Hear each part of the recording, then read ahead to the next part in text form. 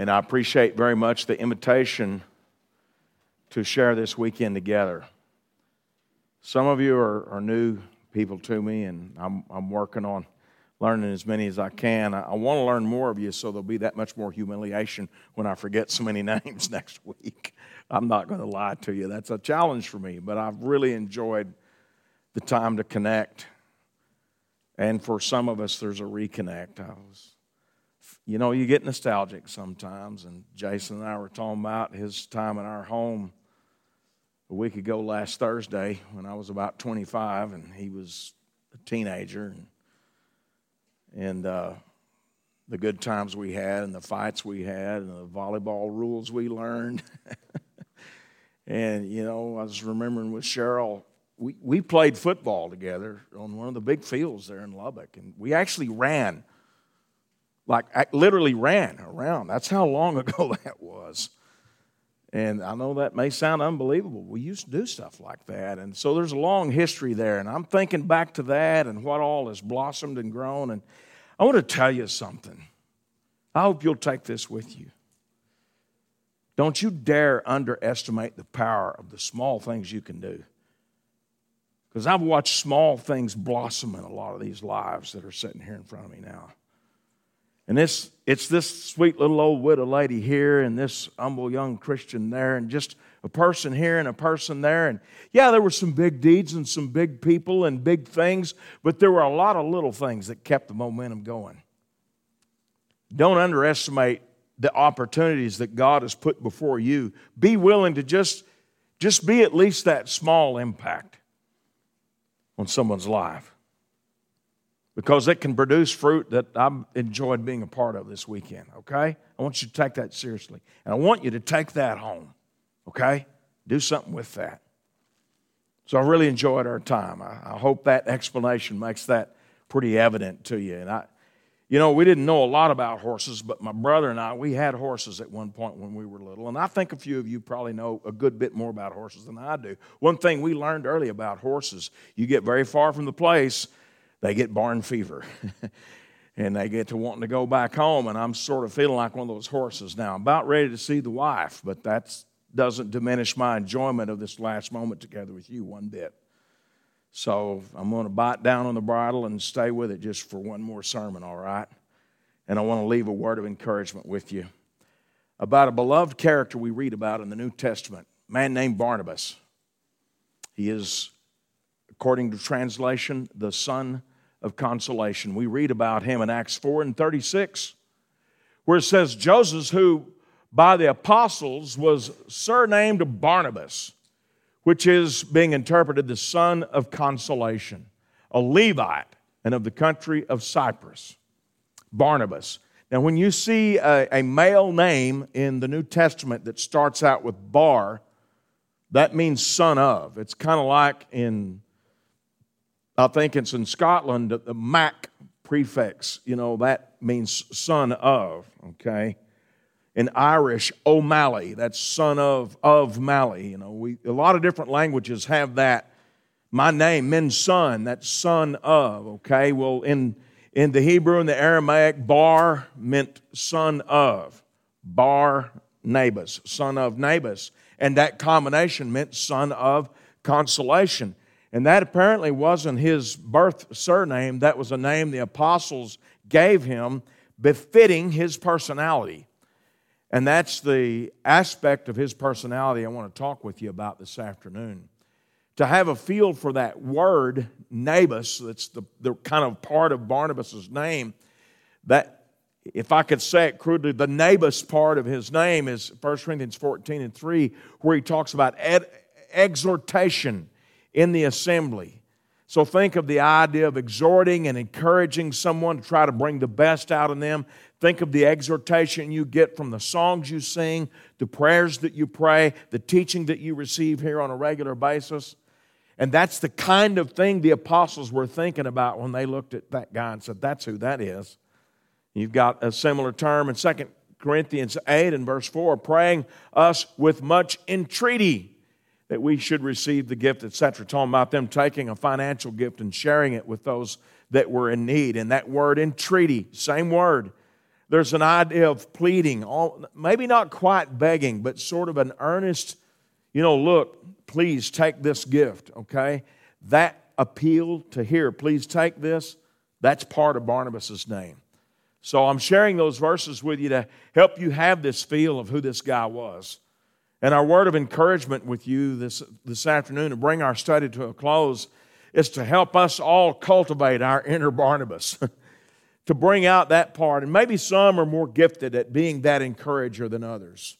Apparently Barnabas was, because the apostles named him that for that reason. We can all do a little bit of that sort of thing. An encouragement from a Barnabas might look and feel a little different than an encouragement from some other maybe more aggressive personalities that we'll encounter in our study this afternoon.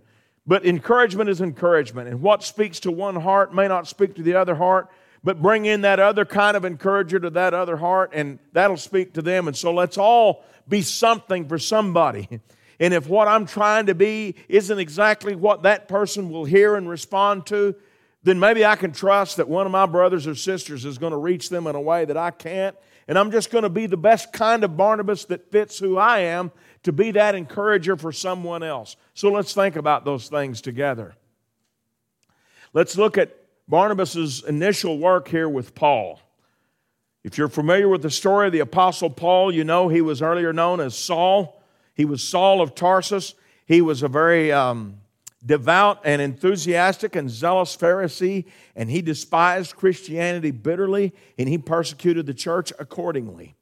And we read about his encounter with the church at Jerusalem shortly after his conversion. He encountered a very difficult thing here when he said in Acts 9:26 and 27, when Saul was come to Jerusalem, he essayed to join himself to the disciples, but they were all afraid of him and believed not that he was a disciple. And Barnabas took him and brought him to the apostles and declared unto them how he had seen the Lord in the way, and that he had spoken to him, and how he had preached boldly at Damascus in the name of Jesus. And here you've got a situation where Saul of Tarsus becomes a Christian. The same Saul that had been going around with authority from the temple officials and Jewish polity. He had authority to arrest people and drag them off to jail.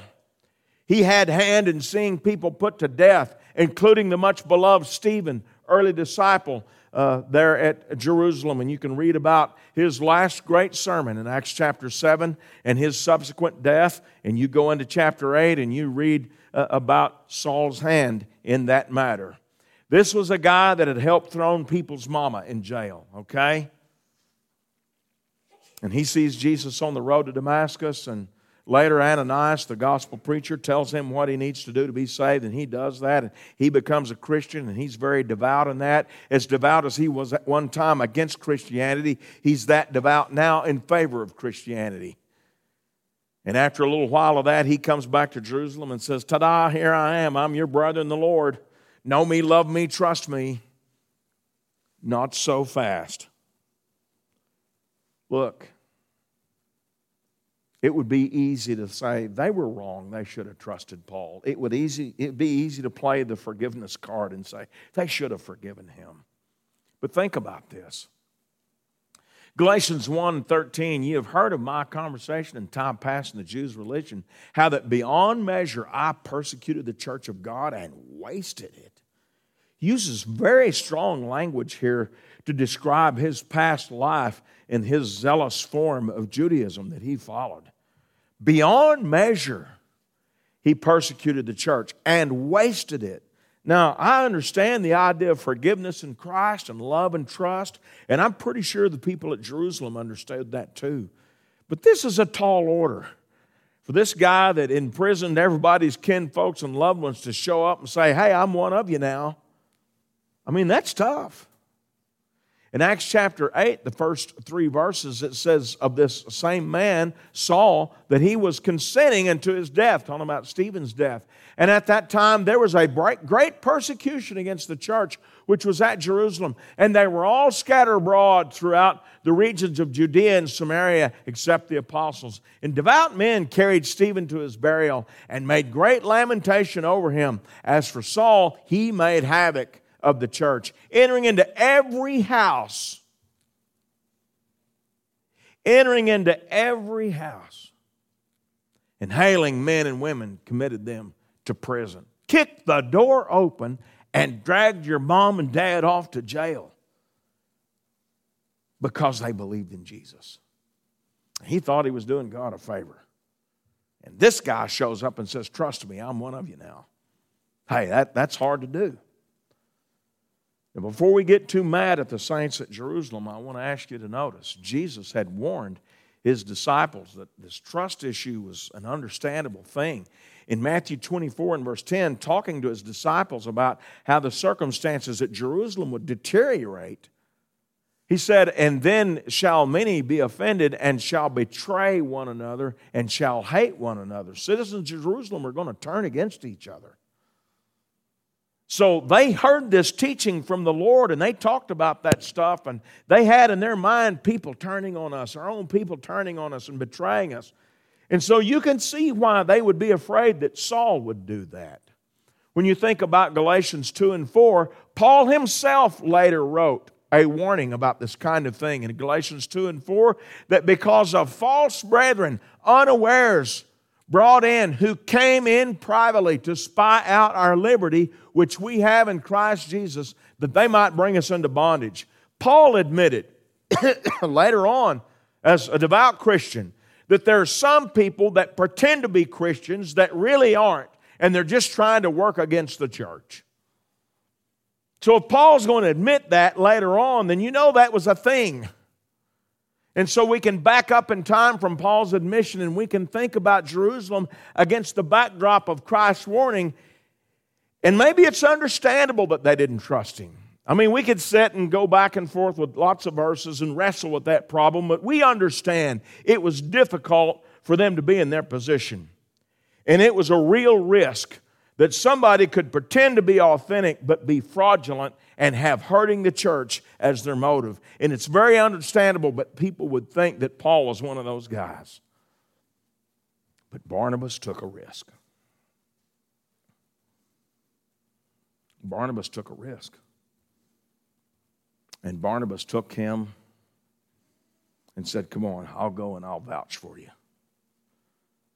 I'm going to tell you something. The Bible says confidence in an unfaithful man is like a broken tooth and a foot out of joint. You put your name behind the wrong guy, and it's hard to get past that.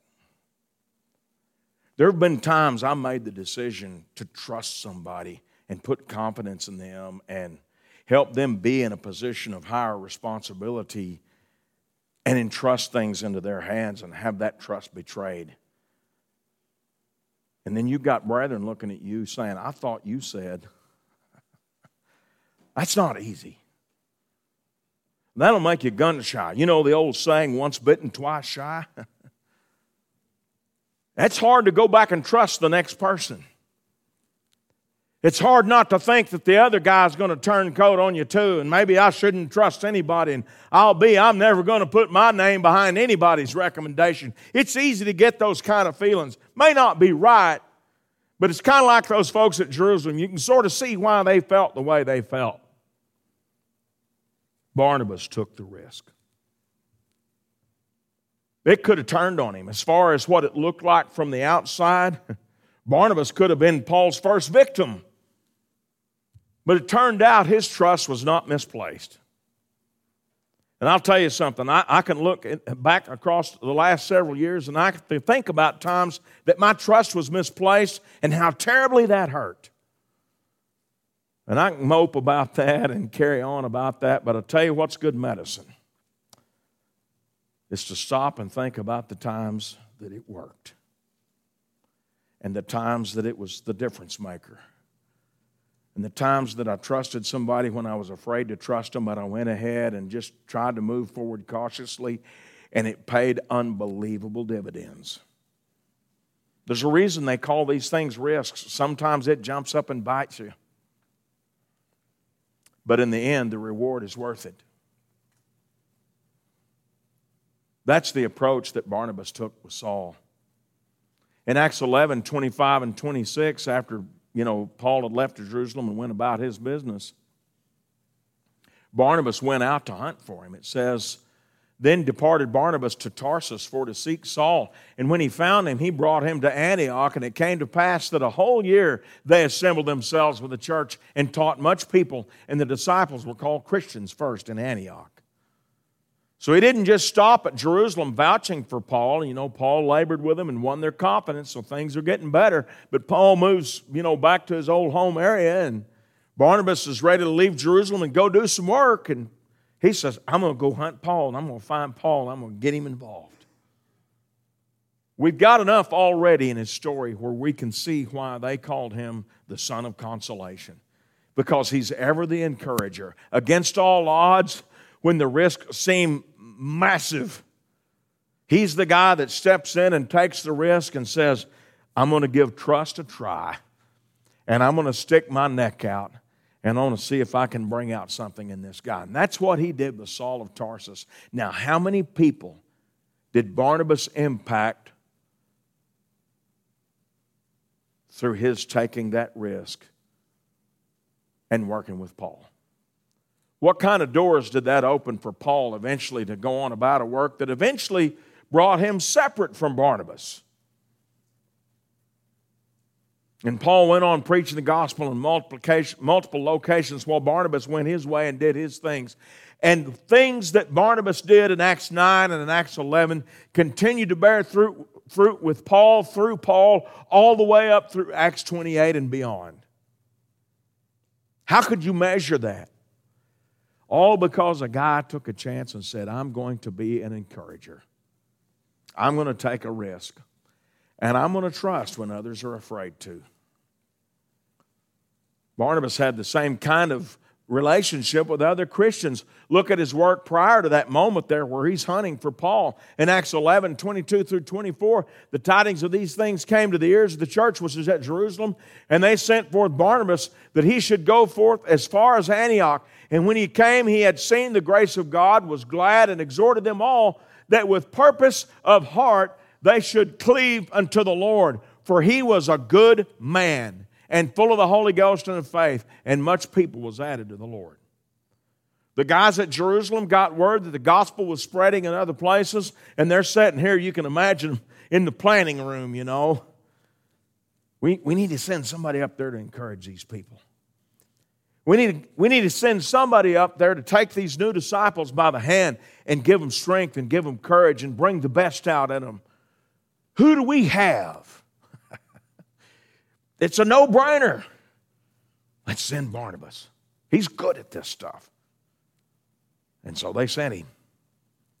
And he did what his name said. He exhorted them all. He was son of consolation, son of exhortation. He went up there and went all nabos on them. Can I say it that way? And you know what happened? The church grew. It wasn't just because Barnabas was baptizing people. It's because he was taking other new Christians by the hand and teaching them to be that kind of disciple. And the gospel spread. And lives were touched because Barnabas thought, hey, wait, I can do a little something here. Now, when you measure the sum total of this one trip that Barnabas took in terms of just that one trip and that one season of effort there in Antioch against the grand scope of all the gospel ministry we read about in the New Testament, that's really not that huge. But it became huge because it multiplies by nature. It's seeds blowing in the wind. And what he did touched others to become a person that touches others, you see. And he spread that. He spread that idea of being an exhorter or an encourager. So much so we understand today that's what the church is supposed to be. That's what our assemblies are supposed to do. That's who we're supposed to be. And then there's the controversy with John Mark. This is where Barnabas comes under scrutiny. And frankly, Barnabas shines. In Acts 15, verse 36 through 39, after some days, Paul said to Barnabas, let us go back and visit our brethren in every city where we have preached the word of the Lord and see how they are doing. That's right down Barnabas' alley. Let's go encourage people. All right, 37.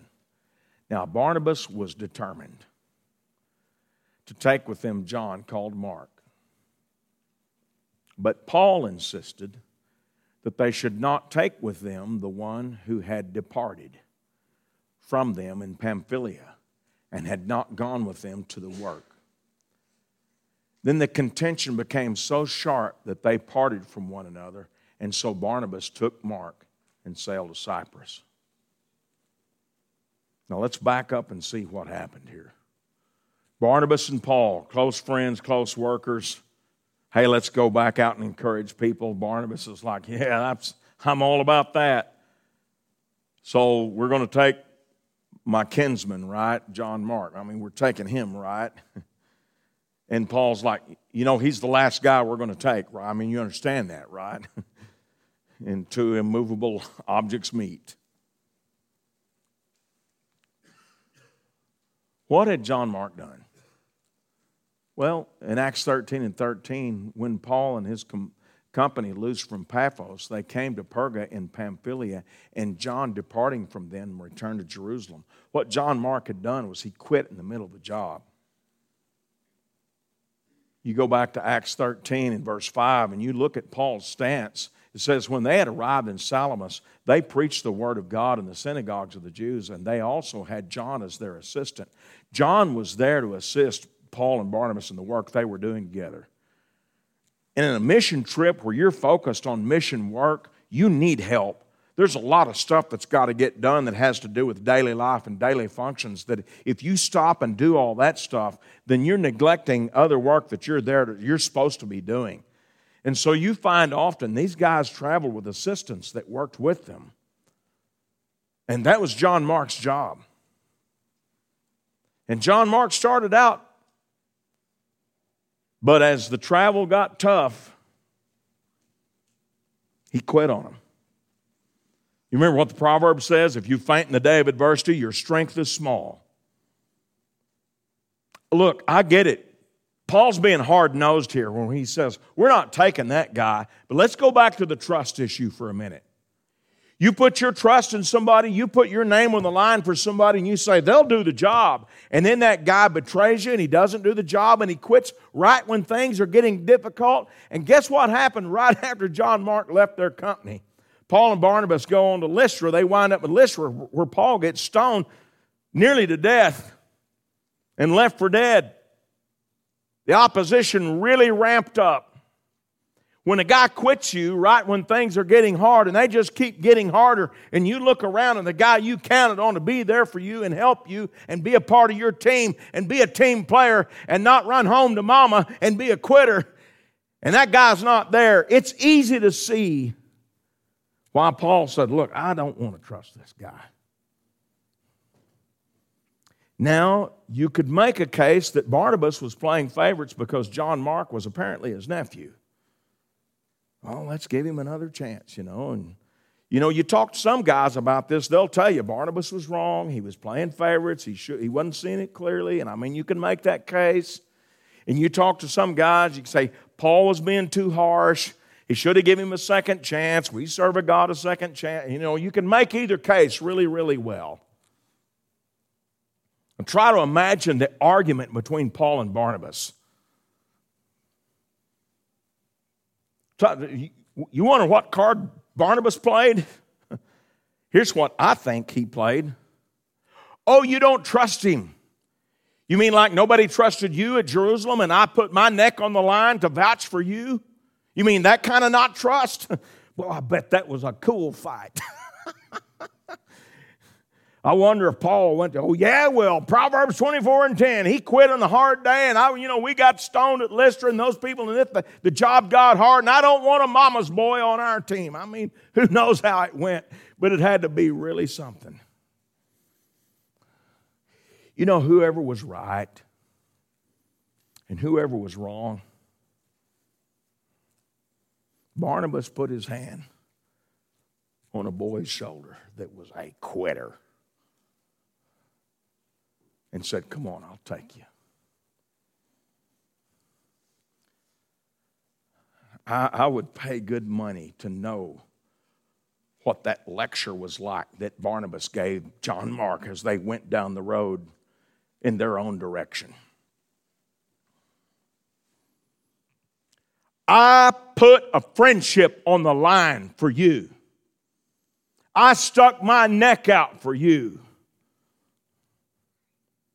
I've got a good friend that we've been through thick and thin together. We've nearly died together, and I walked away from that for you. You better not mess this up this time.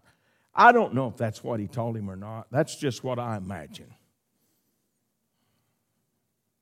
Whatever he did, whatever he said, it worked. John Mark went from being a quitter, I run home to mama, you can't count on him kind of a guy. He went home. And then later, he became this. Colossians 4:10, Aristarchus, my fellow prisoner, greets you with Mark, the cousin of Barnabas, about whom you received instructions. If he comes to you, welcome him. Some say cousin, some say nephew. He's a kinsman, okay? This is Paul. This is a good while after Acts 15. John went from not worth knocking in the head and I ain't going to have him with me on my trip to y'all welcome him. Hey, it got better than that. When Paul was drawing near to his death, he lamented in 2 Timothy 4:11, only Luke is with me. Take Mark and bring him with thee, for he is profitable to me for the ministry. Paul had to have sobbed over those words and remembered a bitter day when he quarreled with his good friend, who was at one time his encourager. He had to have wept over those words as he saw the difference between John when he said, I ain't having that boy with us, and saying, bring him. He's useful. And what stands between useless and useful but the son of consolation? A guy that's willing to take a chance on somebody even when he's already got egg all over his face. He's willing to say, let's give him another chance. And he's willing to risk a friendship to give him that other chance.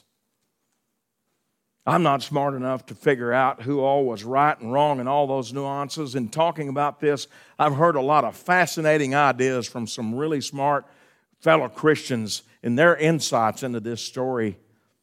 And between when you part all that interesting discussion, I find a guy that just tried to encourage somebody, and when he did, it finally paid off.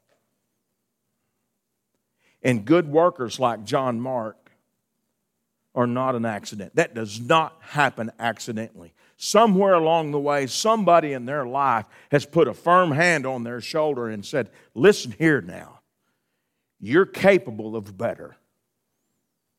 And let me show you how you can do it. I've had a few of those people in my life. Sometimes the thing they said felt pretty good. And sometimes the things they said hurt like thunder and was the last thing I wanted to hear. And I bet a lot of you can relate to those feelings. Don't undervalue the Barnabas in all of our lives, whoever they may be, male or female. Don't undervalue them, and don't undervalue the power you hold in your hand to be that kind of encourager for others. Because that's what the Lord wants of all of us. 1 Thessalonians 5:11 says, wherefore comfort yourselves together and edify one another, even as you also do. Paul said to the church at Thessalonica, every one of you be a Barnabas for each other. Well, I'm not good at that kind of, you know what? Barnabas was good at it. It looks to me like Paul was a little rough around the edges at that part of it. That's what I get out of Acts 15. You don't have to be as good at it as Barnabas. Just do what you can do. You see that brother or that sister, pat them on the back. Thank them. Just take time to say thank you for who they are, for what they do, for the smallest deed. Well, but they're stronger than I. They're better than I. They're my Barnabas. That's all right. They need Barnabases too. So be that for them. Let's learn from Barnabas.